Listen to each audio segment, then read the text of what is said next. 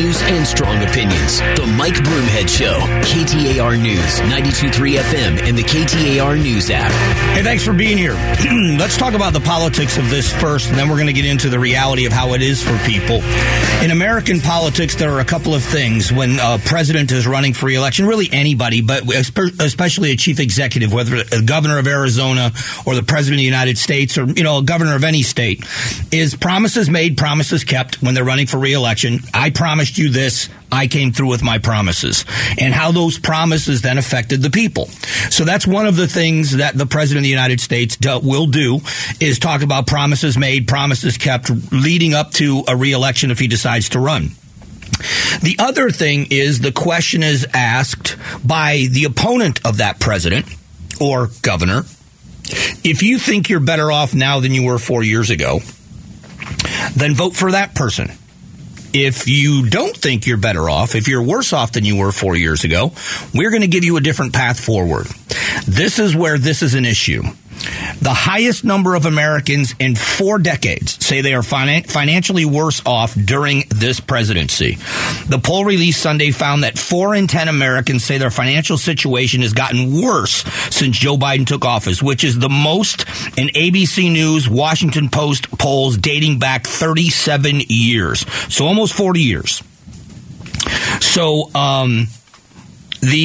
prior to Biden taking office, the ABC Washington polls started asking the question in 1986. Just 16% of those polled then said they were better off. Only 16% said they're better off under the president.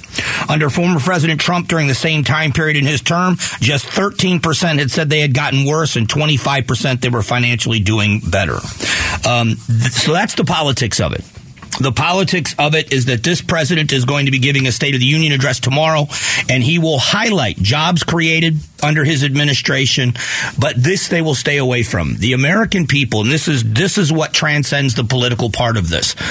Most people are not politically driven in this sense. They have political opinions. They do vote, but they don't in their mind sit around and say, oh, those darn Democrats or oh, those hateful Republicans. They look at people and they look at results. When we talk about America voting with its wallet, these are the kinds of things that people look at. Again, I was a very young boy when Jimmy Carter was president, but I remember, growing up, as I've said before, my uncles were Teamsters. I grew up around working class Democrats, and I didn't know what a Democrat was when I was a kid, but those were the people that I grew up around. And when Jimmy Carter was running for office, people in my family liked what he had to say. I actually got invited to Jimmy Carter's inauguration as a 9-year-old. By the time that presidency was over, my family were not a big fan. As a matter of fact, I grew up with a lot of cousins, and all of us, I have a few cousins that have passed away, but the ones that are still alive, we keep in touch. And out of all of the cousins, with the exception of one, all became conservative Republicans. That's where they gravitated to, just based on the moral compass and what they wanted for the government staying out of their lives. That's how we didn't live together anymore. I moved to Florida, then I moved to Arizona. They're scattered all over Northeast Ohio. And yet that's kind of the migration politically for them. I don't know what it says, but I have one cousin, my cousin David, who is a staunch Democrat. And even he recently said, I can't believe I voted for this guy. Now, anecdotally, I don't know what that means politically, but I do know this. The American people just want to feel as if they're better off and their future is bright. Everybody understands there are hard times that happen. When you sometimes it's the not knowing, whether it's a medical diagnosis. Once you're told what the diagnosis is, now the reality's there, and now you can deal with everything moving forward. It's the not knowing that people don't understand or that they have a hard time with. And in this case, people don't mind when we see hard times. The unknown of COVID-19 scared everyone. It was a really scary time because nobody knew what was going to be next. The days after 9/11 was scary because we didn't know what was going to be next. But once we were pretty clear on what happened that day on 9/11, and that we weren't going to see more and more of this in the immediate future, although other things may have been planned, we then began to rebuild. If you remember from the days at Ground Zero where it went from a recovery, it turned into a recovery mission. as opposed to a rescue mission, and the hard and horrible work of recovering people from that rubble. And then we looked forward to rebuilding. And when we knew that better days were coming, you look now at what we look back on 9/11, and sometimes you talk about it. My friend McAvoy said it best. It was the worst of humanity that was met by the best of humanity.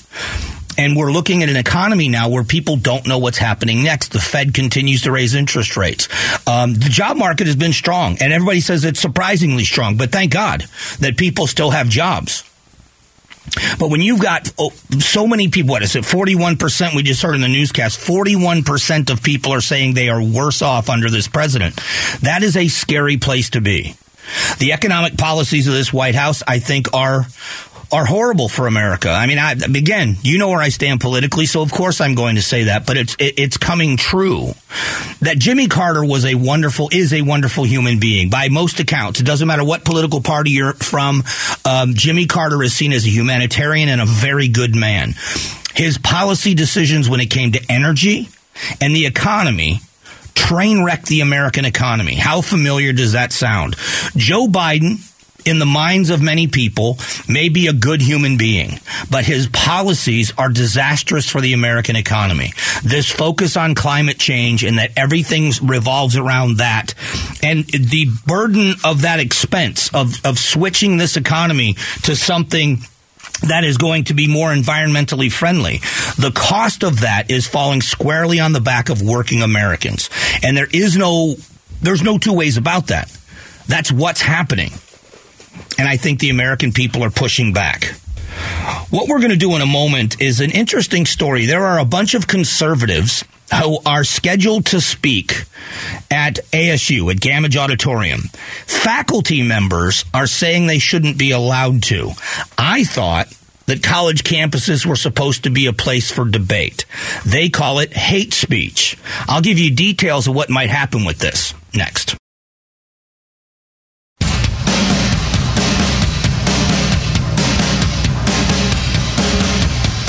Strong values and strong opinions. The Mike Broomhead Show. KTAR News, 92.3 FM, and the KTAR News app. Hey, thanks for spending some time with the show. Coming up bottom of the hour, Nicole Corey is going to join us. She is the executive director and co-founder of Natural Restorations, partnering with the NFL to help veterans. We're going to talk about that program, what they are doing for veterans. Should be very interesting in conjunction with the Super Bowl. So we'll get to that coming up in just about 20 minutes from right now, 15 minutes or so. ASU Barrett faculty condemns upcoming speaker planned engagement. This is from the Capital Times. I find this fascinating. More than 35 of 46 faculty members at Arizona State University's Barrett, the honors college, signed a letter condemning upcoming speaking engagement. Dennis Prager is going to be there. Charlie Kirk from Turning Point. Robert Kiyosaki, the writer of Rich Dad, Poor Dad, and a cardiologist are all scheduled to speak at this forum. Now, it is interesting that it's the T.W. Lewis Center for Personal Development. I want to read a little bit from the dean of this school. As a public university, ASU is committed to free, robust, and uninhibited sharing of ideas among all members of the university's community. The university values and adheres to the First Amendment. I find this interesting because these are considered to be, Charlie Kirk, many of you heard of him with Turning Point, are considered to be right-wing ideologies. PragerU with Dennis Prager, and you got Robert Kiyosaki talking about Rich Dad, Poor Dad, and wealth. You've got a cardiologist, I'm guessing, is going to speak about vaccines. I don't know. But isn't it interesting that the very same people that condemn taking sexualized books out of elementary school libraries, calling it silencing and book burning, and it goes back to Nazism and all of fascism, they don't want young adults to listen to this. To me, I thought a college was supposed to be where young adults form their adulthood ideas. That as we all have opinionated teenagers. I knew everything when I was a teenager. I knew everything as a teenager. Sorry about that. We had a little mic issue. So when I was a young teenager, I knew everything. My mother got smarter as I got older into the real world. There is a transition period. When you're growing up as a kid, you get into high school, you start forming opinions with adult situations or adult circumstances from a juvenile mind. And you mature as you get older. And those formative years when you leave school and you enter the workforce, whether it's at 18 like I did, or it's at 22 like many others do, or though others that go even longer on to graduate school. You're forming your political ideologies, you're forming your moral compass. Isn't this the time at a college campus where we are supposed to be exchanging ideas? And I just wonder how many people on the opposite side of the political spectrum that have radical ideas in the minds of some on the right, that those are perfectly acceptable. This is where, when we talk about the phrase hate speech, this is the part of it that really gets me. Because hateful to who? Hateful to who? There is a story written about the UN wants to force churches to adhere to the LGBTQ model of things. Well, if it goes against your religion, if it's not what you believe, you have a right to believe that. We all have a right to believe what we want. As a matter of fact, I would say this. The LGBTQ community rightfully said, you can't have your religious beliefs control how we live our lives. And they were right. They were absolutely right in that. But that pendulum has swung so far in the other direction. Now the LGBTQ, not gay people in general, I'm talking about the activists politically, want to now force the churches to condone what they're saying and doing. It's swung the other way. This is interesting to me because you have someone, let's be very honest, Charlie Kirk, we know who he is, very, very conservative guy, very, very in your face sometimes with what he believes, and I don't mean in a bad way. I mean, he is unabashedly believes what he believes and is out there saying it, and he's always open for a debate. When left-wing activists do that, they're embraced. Their ideas must be embraced. When you go to academia, the left, and not every class, not every professor, not everything, but largely on college campuses, they want to shout down and shut down any idea of a conservative thought. And that isn't what it's supposed to be about. Defeat the argument in front of them. Don't silence them from speaking, especially to young adults. If a young adult and ASU wants to go to Gamage Auditorium and hear these people speak, what is wrong with that? And if your answer is it's hate speech, let them hear the hate speech. I'll be honest with you. When I have somebody that I don't like what they say, I think what they're saying is crazy or outlandish or outrageous, I want them to talk. They're invited on this show. Because they're going to say what they're going to say, and you're going to hear it and decide for yourself. Young adults at ASU, especially if they're in these honors programs, are smart enough to decipher what is good information from bad. And if you go into a room and you listen to people speak and they're making fools of themselves in your mind, then that's what you're going to leave there with. Are you afraid they're going to make a point that is hard for you to wrestle with? It doesn't matter what it is. It is difficult for me to think about what happens on a college campus that they are afraid to allow a voice they don't agree with on their campus. I don't care how outrageous it is. You go and look at some of the professors that have been hired by universities across this country. You go and look at some of the people that have backgrounds that are outrageous. I mean, there have been convicted murderers that have been college professors on campuses that espouse political views that are completely against anything that has to do with authority.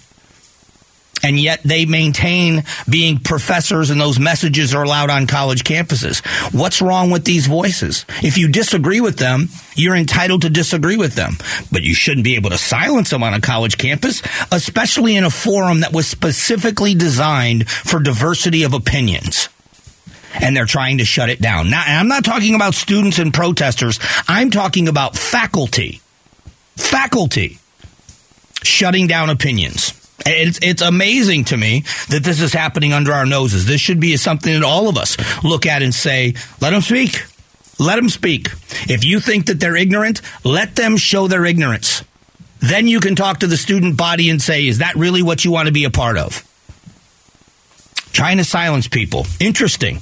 They are mad at parents who don't want sexualized books in their children's school library at the elementary, middle, and high school level, but college students shouldn't be exposed to this. Pretty amazing, isn't it? In a moment, Nicole Corey joins me. She's the executive director and co-founder of Natural Restorations, working with the NFL, her organization, helping veterans in Arizona.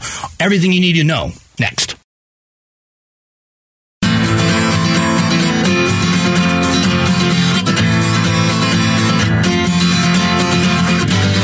Strong values and strong opinions. The Mike Broomhead Show. KTAR News, 92.3 FM, and the KTAR News app. Hey, thanks for being here.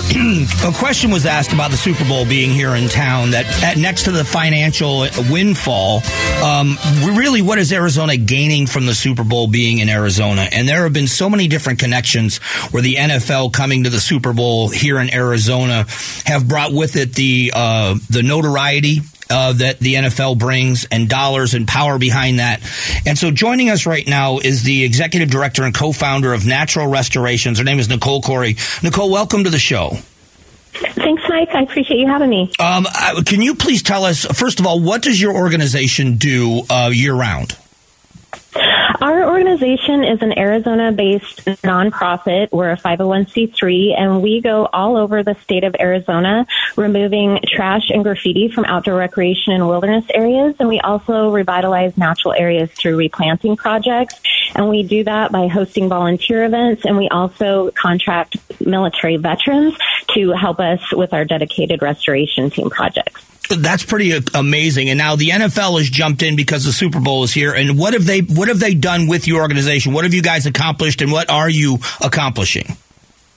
Well, something really exciting is on January 21st, we teamed up with the NFL, the Arizona Super Bowl Host Committee, Odyssey Aquarium, the United States Forest Service, Tonto National Forest, Forest Blue, Phoenix Zoo, Scottsdale Community College, Arizona Cardinals, and Verizon. And we helped kick off NFL Green Week by hosting a community cleanup at the Lower Salt River and an apple snail removal. And it was the largest community volunteer cleanup event ever implemented by NFL Green.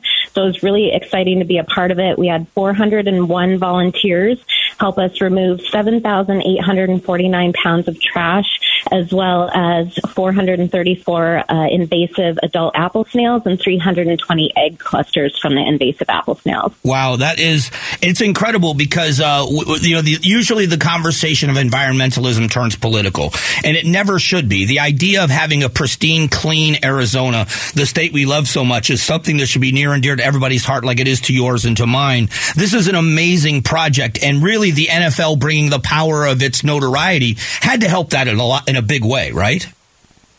Absolutely. It helps shine a spotlight on the Lower Salt River. The Lower Salt River provides water. It's the life force for the Phoenix Valley and the surrounding areas. And getting trash out of the water helps not only the wildlife and the ecosystem, but it makes it better for anybody, including visitors that want to go and enjoy the Salt River, see the Salt River wild horses. And then we have the apple snails. The apple snails are an invasive species that are taking over the Lower Salt River. They're taking food away from the native wildlife. It's really changing the ecosystem down there. So to get those out of the river and have a spotlight shined on that is huge for this area. Nicole Corey is joining us. She's the executive director and co-founder of Natural Restorations. Can you explain a little bit about what you're doing with military veterans and how the NFL's been involved in some of that? Sure. Well, in the inception of Natural Restorations, my husband and I were talking about what we could do to help with the trash and graffiti removal problem across Arizona. And around the same time, my husband Justin's best friend from high school, Derek, had come back from serving several tours in the U.S. Army overseas in the Middle East. And when he returned, he came back with traumatic brain injury and post-traumatic stress disorder. And one weekend, Derek's dad asked my husband, please take him out camping, just get him out of the valley because he's having a hard time. And so they went camping, did some target shooting. And when they started picking up the trash from picking up all of their shells and their targets, their dads taught them to pick up after themselves. And so they did a little mini cleanup. And about 15 minutes into it, Derek looked over at Justin and said, "Is this what you're thinking about doing?" And Justin said, basically, yes. And Derek said, "I want in. I've stopped thinking about all the things I'm trying to numb myself from, and I'm just focused on picking up trash and making things better." And so that day, Justin came home to me and said, "New direction for natural restorations. We are going to bring military veterans into this. We are going to provide opportunities for them to be out in nature with fellow veterans and just experience the therapy that nature provides and being around people who have gone through similar situations as you." And so in 2017, we started our very first dedicated restoration team project, and today started our 123rd dedicated restoration team project, and we've provided 15,271 hours of work in nature to the veterans on our team. We're extremely proud of that. That's remarkable. If people would like to learn more about your organization, whether they want to get involved one way or another, where can they find you? How can they learn more? They can learn more on our website. It's naturalrestorations with an S on the end.org. We are a 501c3 nonprofit, and everything donated towards our organization goes to trash removal, graffiti removal, replanting. We're replanting the 2020 bushfire burn scar that burned over almost 200,000 acres and over 80,000 saguaros. And our team digs up saguaros and other native desert cacti out of the ground by hand from construction sites where they would get bulldozed, and we replant them in the bushfire burn scar out at Four Peaks where they're desperately needed to keep that Sonoran ecosystem. That's great stuff. I hope people reach out and learn more about you, and thanks for the great work you're doing, and we hope to talk to you again. Thank you so much. I appreciate your time. All right, thanks. That is Nicole Corey, Executive Director and co-founder of Natural Restorations. Cool organization doing some cool things for the environment, but also involving veterans, getting them outdoors, surrounded by other veterans. I just think there's a lot there that can be done in helping the community as a whole. So it's pretty cool, just a different approach. Coming up in a moment, what we're going to talk about is New York City Mayor Adams spends the coldest night of the year in a shelter after migrants refuse to leave a hotel and go to that shelter. What he found out and more information on the border. Next.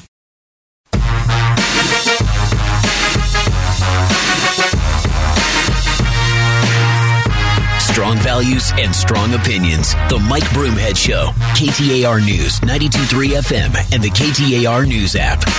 Quick update on what's happening on the U.S. border. Again, thanks for being here. Happy Monday. Eric Adams, the mayor of New York City, spends the coldest winter night in a shelter after migrants refuse to leave the hotel. So he slept in this. This has become a big news story because if you heard, I think it was about 50 men that are in the country illegally, but they're applying for asylum. But these are the migrants that have come to the U.S.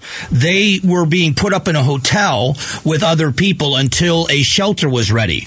And in order to make room for incoming families, they asked the single men to leave and go to a shelter.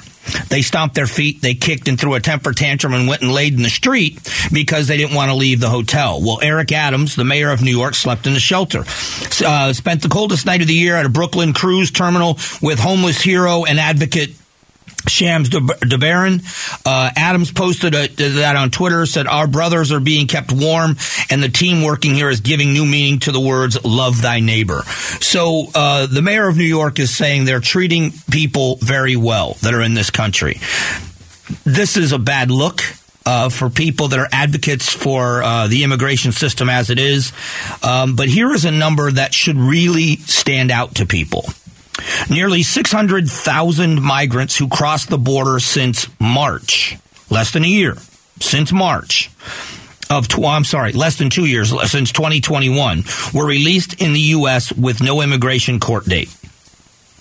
600,000 people that have crossed our border have been released into the U.S. without being given an immigration court date. Florida legislators considering expanding DeSantis' migrant flight program is another headline. And More Russian migrants enter the U.S. as exceptions for the asylum seekers expanded. More Russian migrants are traveling through Mexico to seek asylum in the U.S., driven in part by expanding the U.S. government's effort to allow more asylum seekers to cross the border legally. About 12,500 Russians entered the U.S. through ports of entry with Mexico between October and the start of the government budget year in December. Most are expected to ask for asylum once they settle in the U.S., often citing government crackdown since the start of the war with Ukraine. Now, I will tell you that I have friends here from Russia, and I haven't talked with them on how they feel about this. But one of the stories that was told to me by my friend Ariel is that they were given an opportunity. They waited, and they came to America like they were, by following the rules. They were given an opportunity to immigrate to another country that was not the U.S., and they waited a little longer. I don't remember how much longer, but waited so that they could finally travel to the U.S. and become Americans. Now you've got people coming a different way. This is where I think the American people get frustrated. I've talked about this so much that we call everybody a migrant. Not everybody is a migrant. There is a difference between illegal immigration and legal immigration. It is not to denigrate. It is not to insult people that are doing it the wrong way. But you can't make them the same.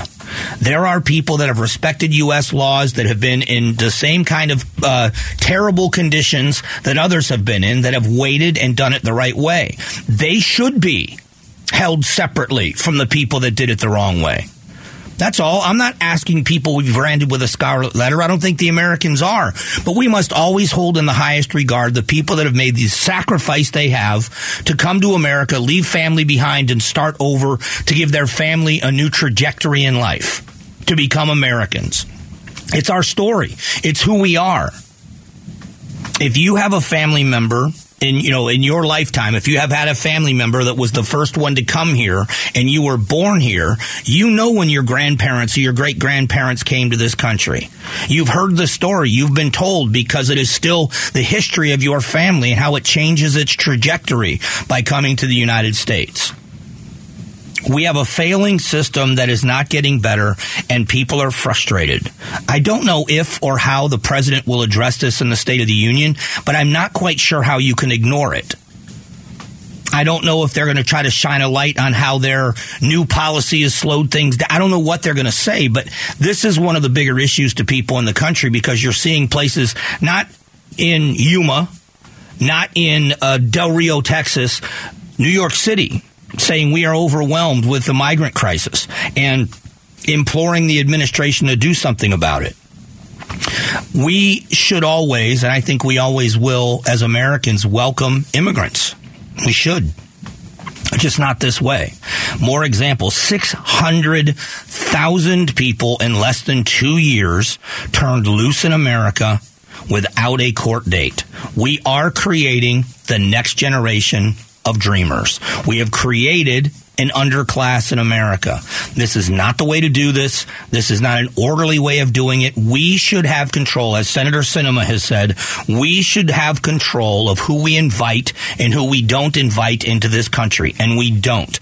The cartels are now controlling that. And that should concern all of us. We've got now some tension with China. We know the tension with Putin, who hates us. The Iranians hate us. And yet we have a porous border to the south where who knows who's coming in and what their intentions are. The FBI has been tasked since 9/11 with stopping domestic terrorism.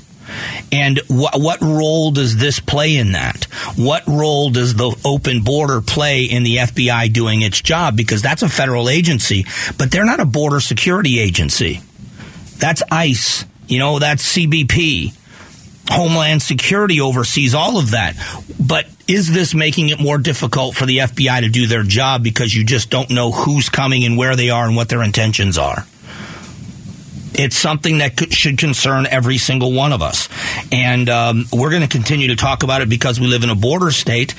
And I just think it's a frustration to many people. And this is one of those political issues that transcends political lines, that people look at this and say, this isn't about right and left. This is about right and wrong, and we must do something to control the border. And I think one of the steps we have to take is making sure that people that came to this country legally are honored for that, in that they did it the right way. They are the migrants into this country, and they should be held up like that. We shouldn't be lumping everyone together. It gives some people a bad taste in their mouth, a bad sense of immigration to this country, and it shouldn't be that way. Coming up just after 10 o'clock, the founder of the Black Lives Matter movement is now being very, very critical of the Biden administration for refusing to defund the police. So we're going to talk about that because crime is on the rise. People are taking the law into their own hands. And one of the questions being asked is, how does the short-staffed Phoenix Police Department patrol the Super Bowl experience and the crowds down there? How can they possibly do that and police the entire city? We are looking at this. We're going to talk about crime and punishment. We'll talk about policing, as we always do, coming up in a few moments.